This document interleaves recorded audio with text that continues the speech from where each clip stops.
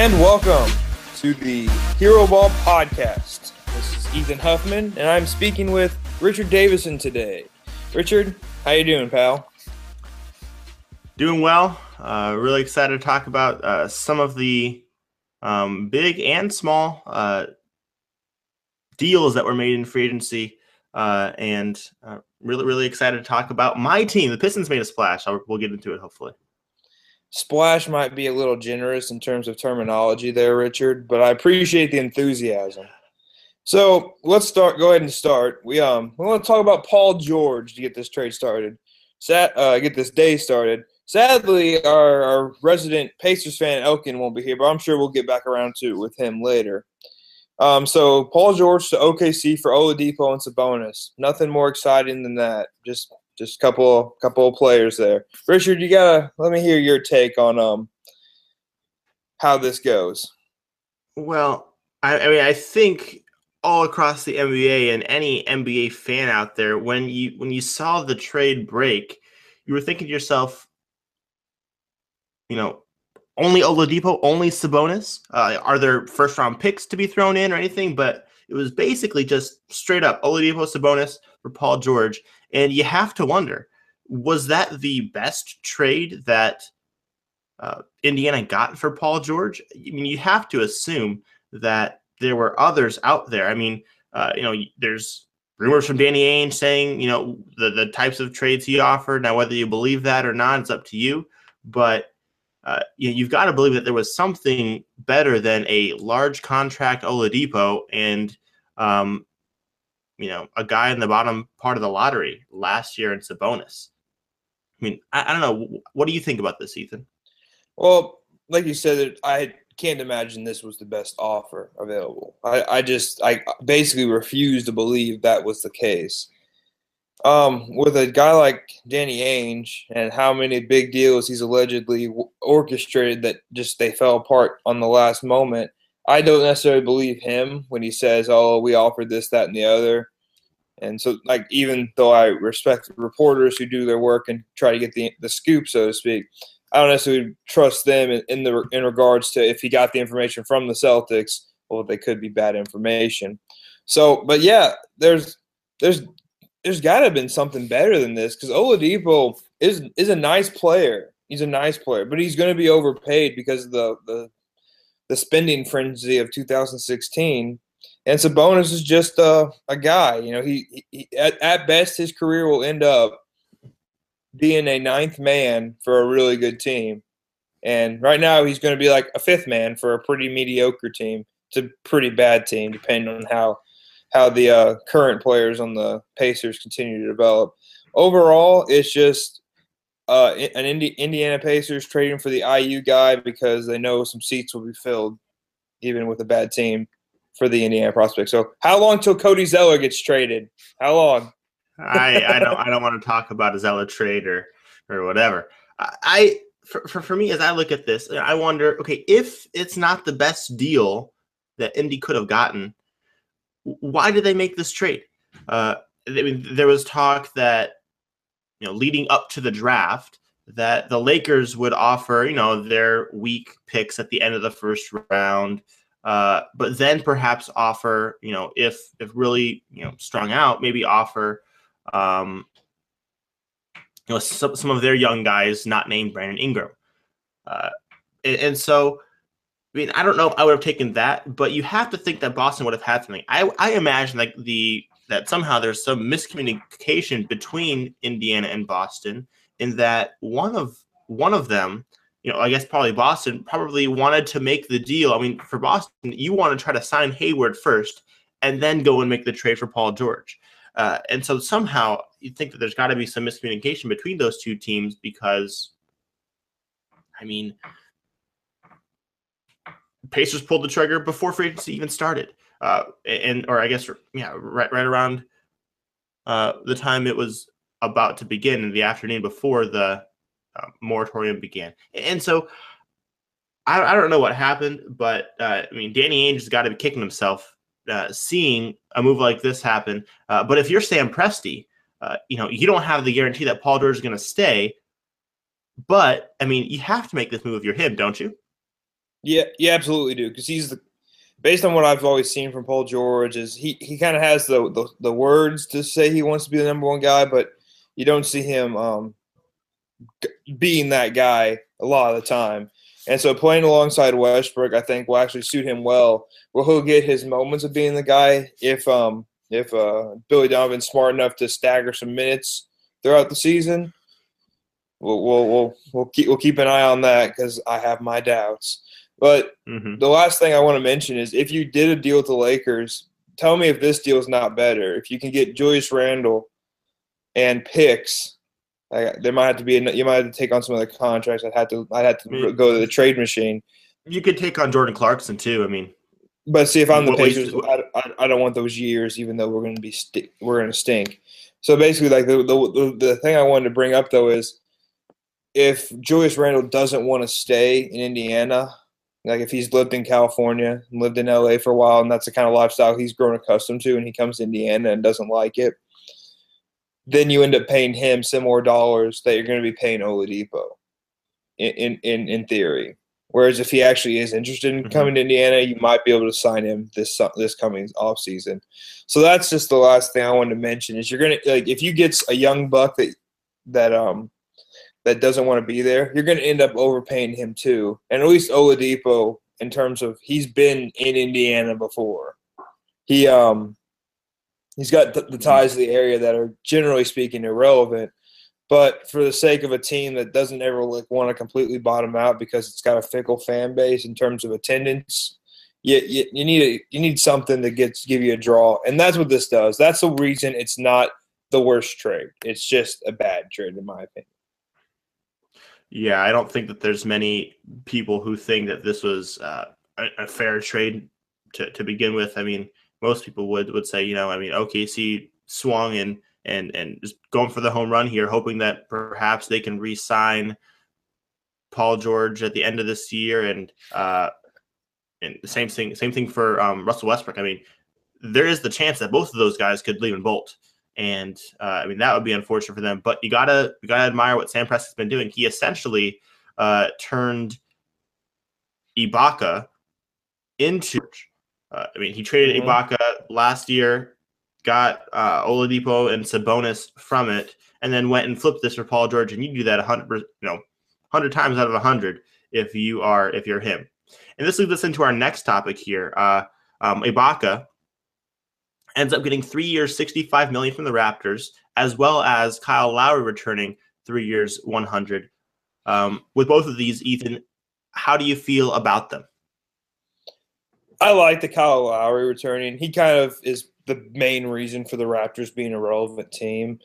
And even though the Heat didn't pay Dwayne Wade in last year's offseason, it's a little bit of a different scenario because Kyle Lowry is still pretty close to the peak of his powers as a player. Now, maybe in that last year of this contract, that's when his drop could come. But regardless, he's a guy that I said you most definitely need to retain.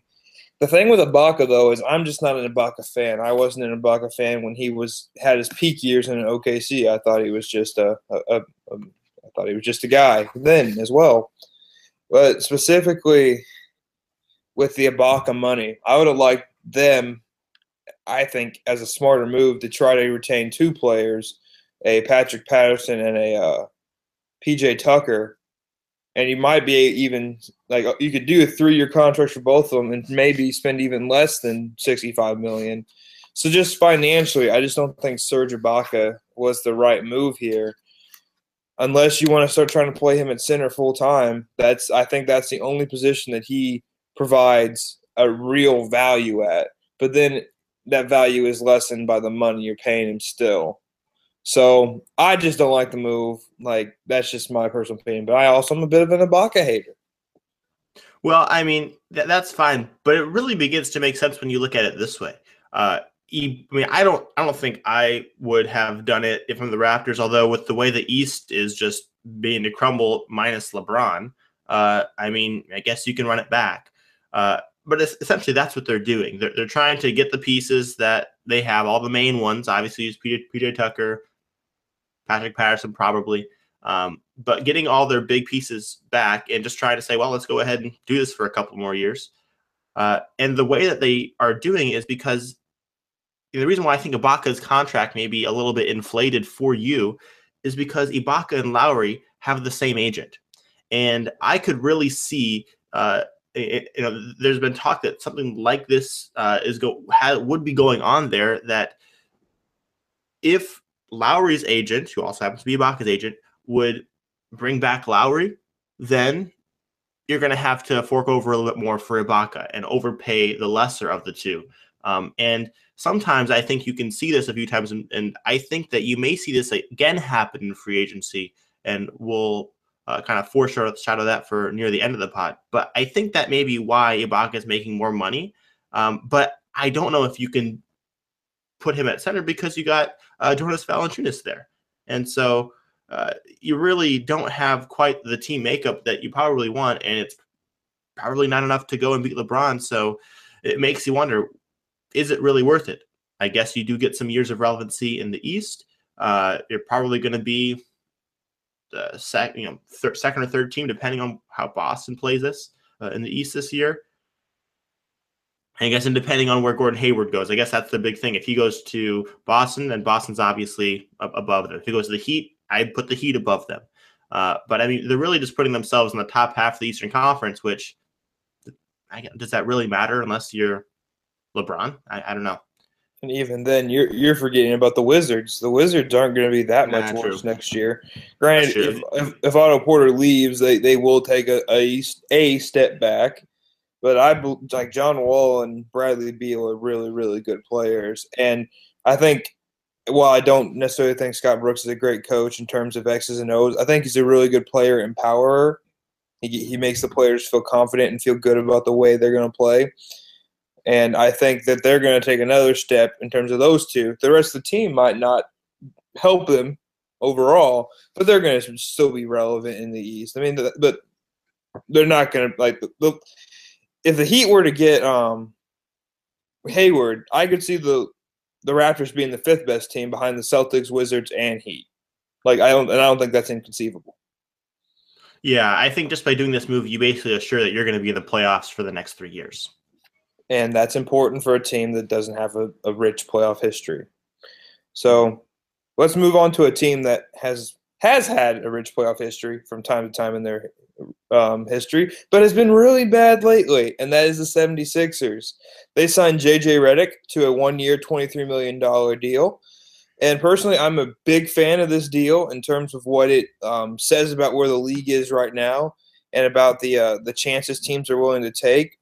Redick is a perfect fit for this team. Might be a little undersized defensively and the whole team could have some problems, especially if Embiid misses a number of games and isn't their rim protector. But I really like this signing for the Sixers, giving them an elite shooter.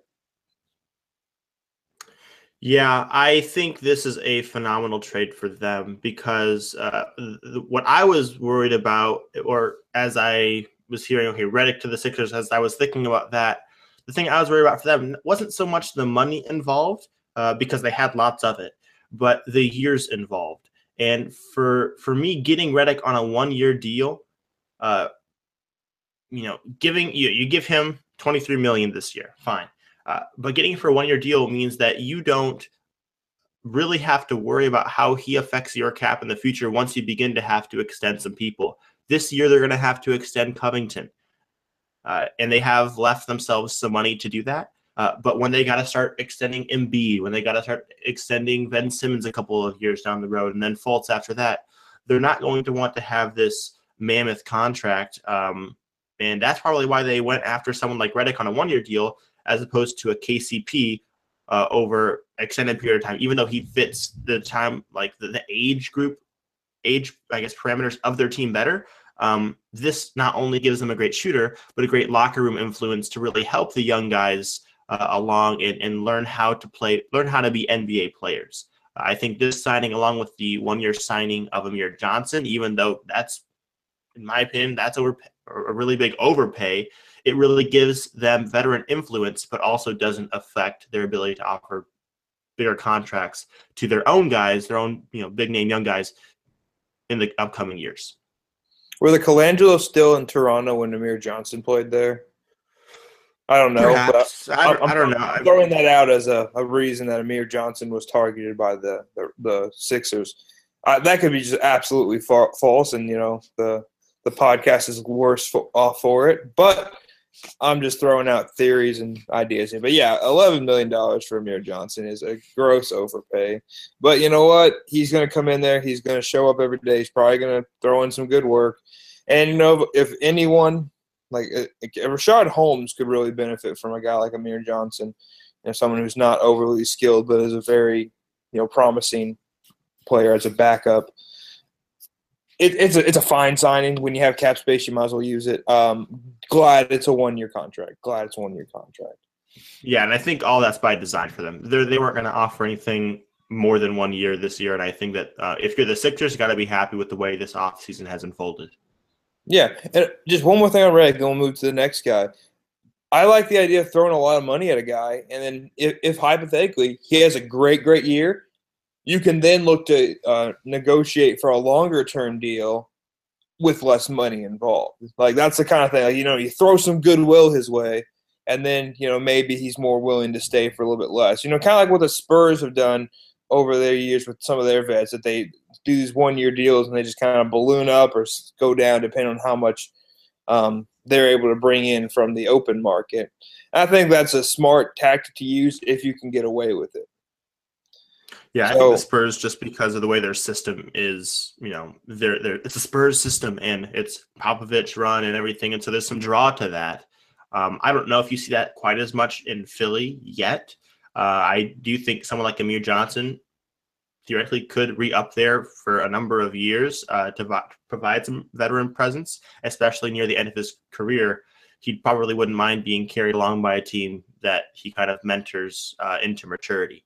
For Redick, process. I think, for Redick, I don't know if he'd quite be that guy, but it's okay. I think that he is a really, really great contract this year. Spurs culture wasn't built in a day, Richard. Let's go ahead and talk about your boy, Langston Galloway, to the Pistons for 3 years, $21 million. Now, you are the resident Pistons fan here. Let's go through your head and what's in your mind about how this affects a certain KCP. Well, when I first saw the trade, I was super confused, and I had no idea why going into free agency. It was my understanding, okay, we're going to try to re-sign KCP, and when we do that, we're going to be flirting with a luxury tax and be in a situation where we're going to have to move some deals anyways in order to not go above it. And then I see Langston Galloway to the Pistons for 3 years, $21 million. That's $7 million a year.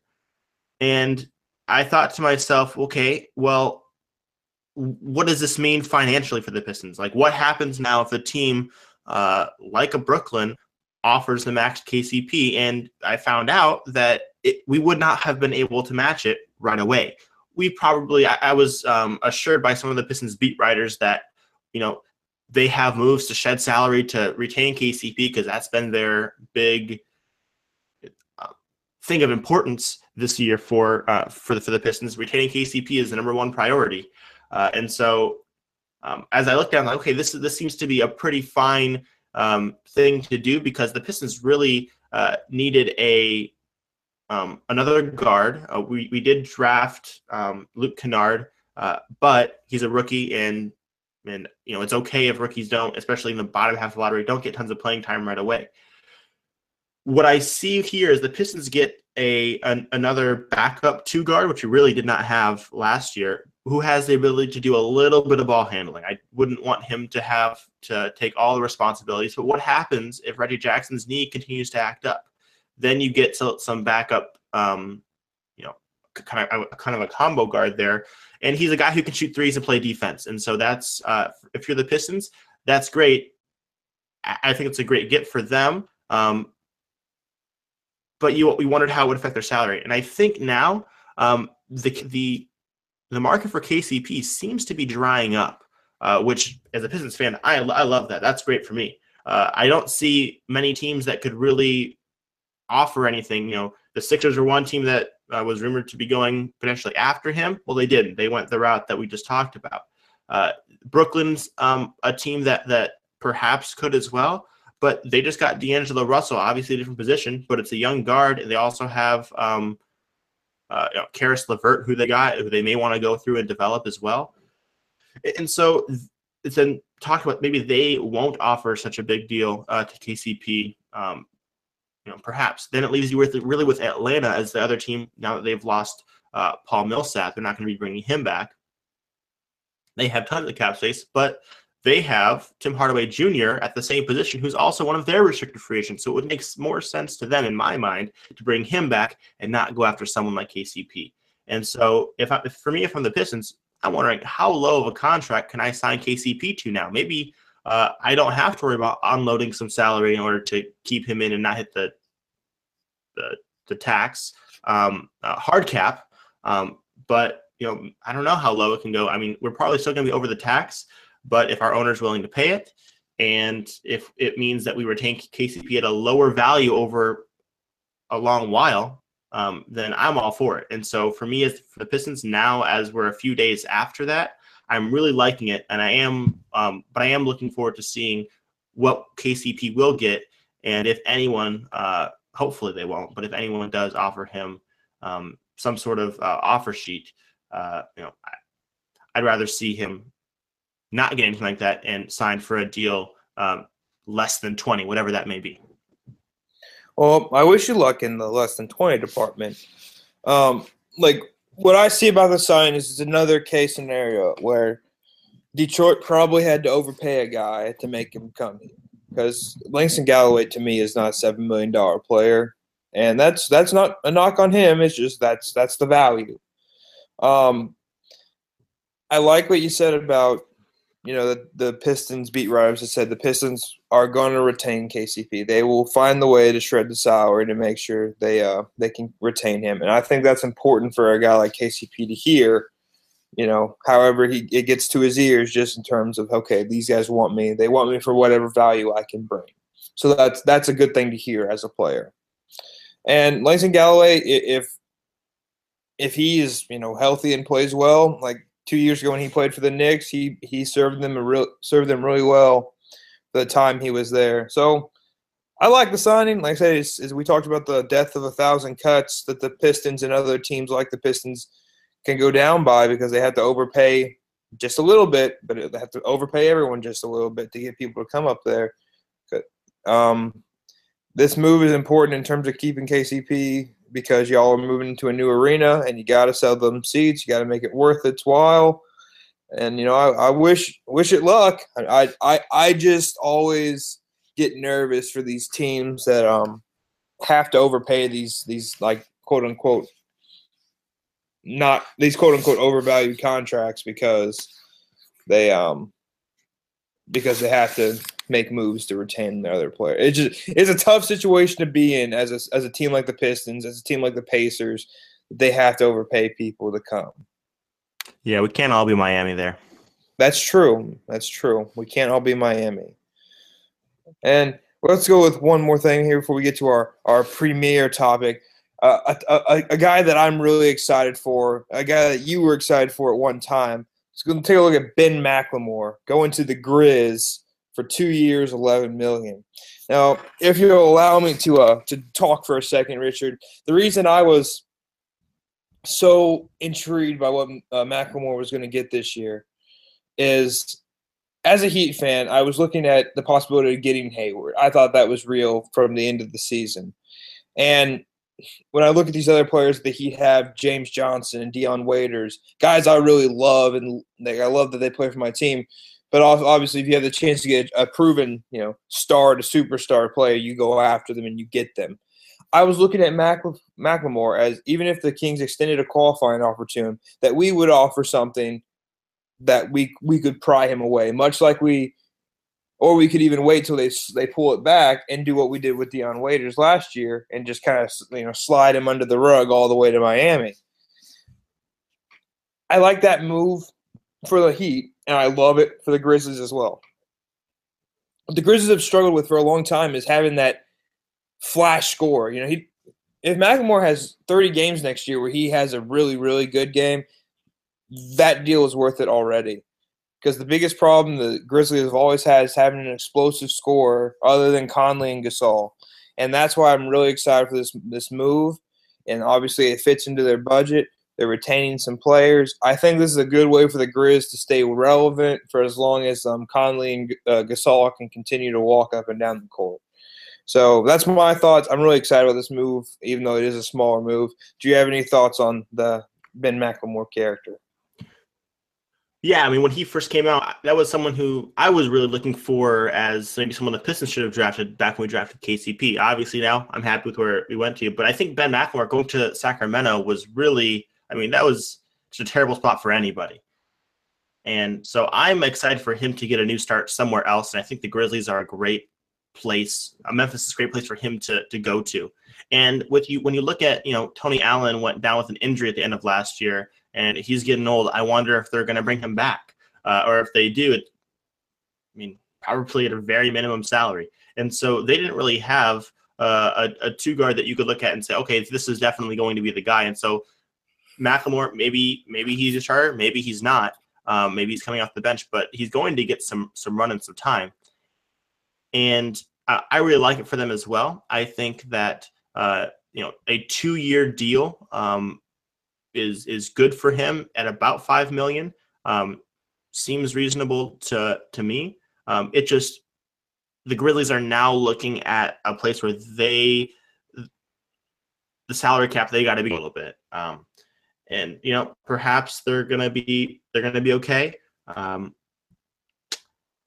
They still have to worry about a couple other roster spots as well. They only really have one center. They have a zillion power forwards on the roster. They've got to worry about JaMychal Green. He's a restricted free agency. This year, they really want to bring him back. And so they're going to be they're going to be up near maybe perhaps into the tax. And it's not really where you want to be if you're a team in the West who is kind of middling, who may be fighting for the 8 seed or 7 or 8 seed. And so, but I do like this move for them. It does get them younger at that position. And I'm excited for Ben McLemore to get a new spot. Yeah, and in the West, it's tough to be in that middling tier, especially when your star players are the ones with lacking the continuing upside. But if you look at some of the teams around, OKC could fold anytime because both those players, Paul George and Russ, could leave. I'm not speculating those. I'm just stating a fact.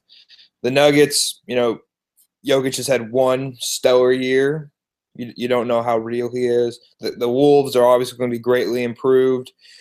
This is a move that's a short-term deal to stay relevant and hopefully stay relevant through the tenure of Gasol and Conley. We don't need to dwell on this, but like I said, the Grizzlies are in a similar situation as the Pacers and the Pistons and a lot of these other teams that they don't have the ability to just grab anybody they want. And the one time that they did, they got Chandler Parsons. Wonderful. Yeah. So that's all. That one's going to be different for them. Yeah, that's all I got on the Grizzlies. I just really like it. I think that is a value contract because I think McLemore is a better player than Galloway, and he's getting paid technically less money. I mean, it's semantics. These guys are both not great players, but one has a chance to be a lot better, in my opinion.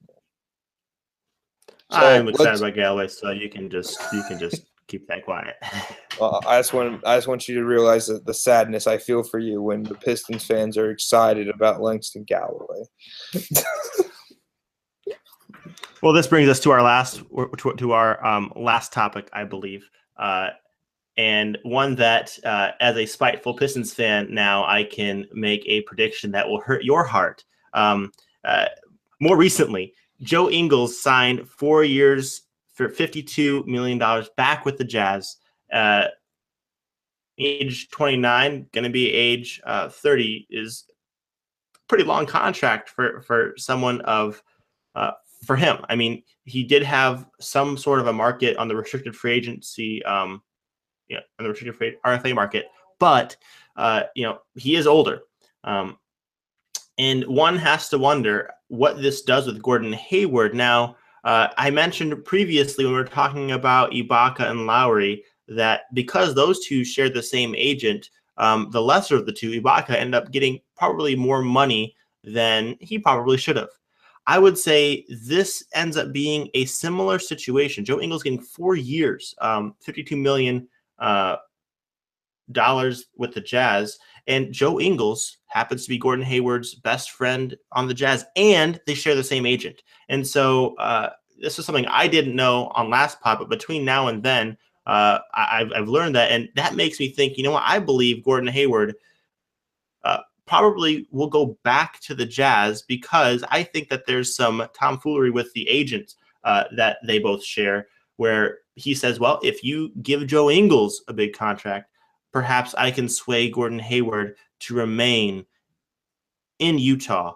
And I think that we've seen the beginnings of that. Obviously, Gordon Hayward's going to make his own decision, but I do think that makes me lean more toward he'll probably stay in Utah rather than going to Boston or Miami. Sorry about that, Ethan. What are your thoughts? I mean, obviously, you're still holding out hope that he'll go to Miami. But what do you think about Joe Ingles and then maybe the effect that may have on Gordon Hayward? I like Joe Ingles as a player. He truly gives me hope that I could still make the NBA, even though obviously he's incredible, so much better than me, and he's also 6 inches taller than I am. But it's just he just like if he showed up to a kid's birthday party, you just ask him, oh, which one's yours? You know, he looks like a straight, just super tall dad at a kid's birthday party. Like he doesn't look like an NBA player at face value, but he's a really he's obviously incredibly intelligent in the way he moves and predicts like the other person, and he just continually gets in the way. He works the angles great with his left hand, and he's an excellent passer. And he has a killer some kind of mattress commercial with Gordon Hayward if you want to YouTube that, kids. It's really, really funny. And with that in mind, I understand the point you're making about agents and how they work. Say, hey, you get this deal to this slightly lesser client, and then we're going to bring you back the big guy. He's going to come back to you. And, well, yeah, that's I think that's something that happened with the Raptors. But I just don't think Ibaka had a better market out there. I just don't think he was going to find a better team, better situation, and more dollars. Whereas Ingles there's allegedly he was offered 4 for $60 in Orlando. That was a Woj report. And that's more money. No state income tax, but it's a bad situation, right? So he comes back, 452, great deal for him. When I look at Gordon Hayward in this decision that's upcoming, I said, like in the last pod, that I thought he would come to the Heat. And yes, I threw in the fact that I am a homer in that regard because I felt like it's necessary to let that information be available. But I truly think it's the best situation for him. If you look at the Utah team, it's a very slow, methodical offense, great ball movement. But if you're a guy who wants to make an All-NBA team, if you want to throw on some of these accolades, he should have been on the All-NBA team by my estimation last year. But because he averages slightly less points per game because the Jazz are the slowest moving offensive team in the league, his numbers get crunched.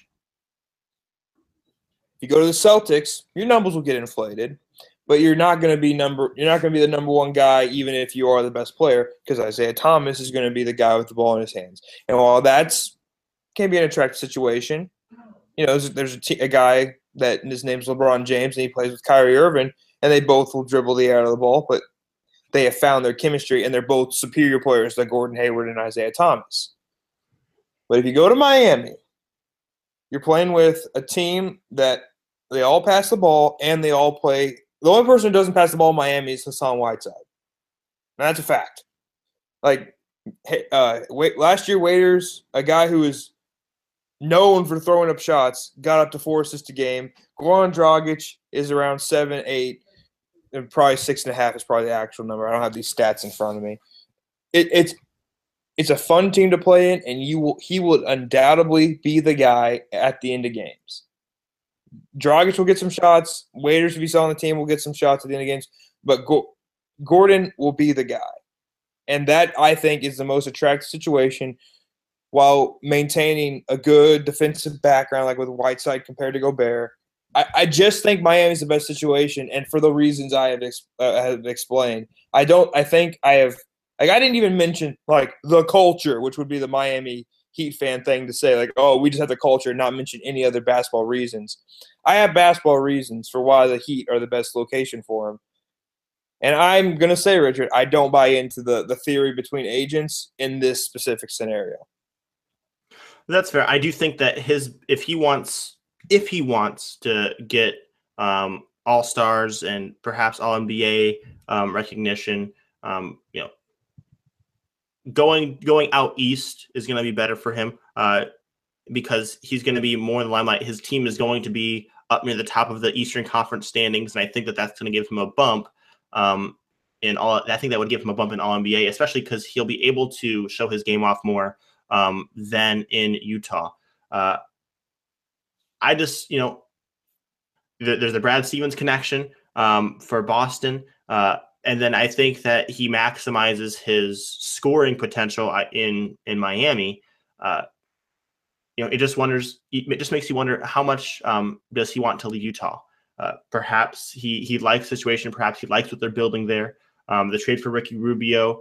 I think even though he's friends with George Hill, I think Ricky Rubio, you get him at that contract value.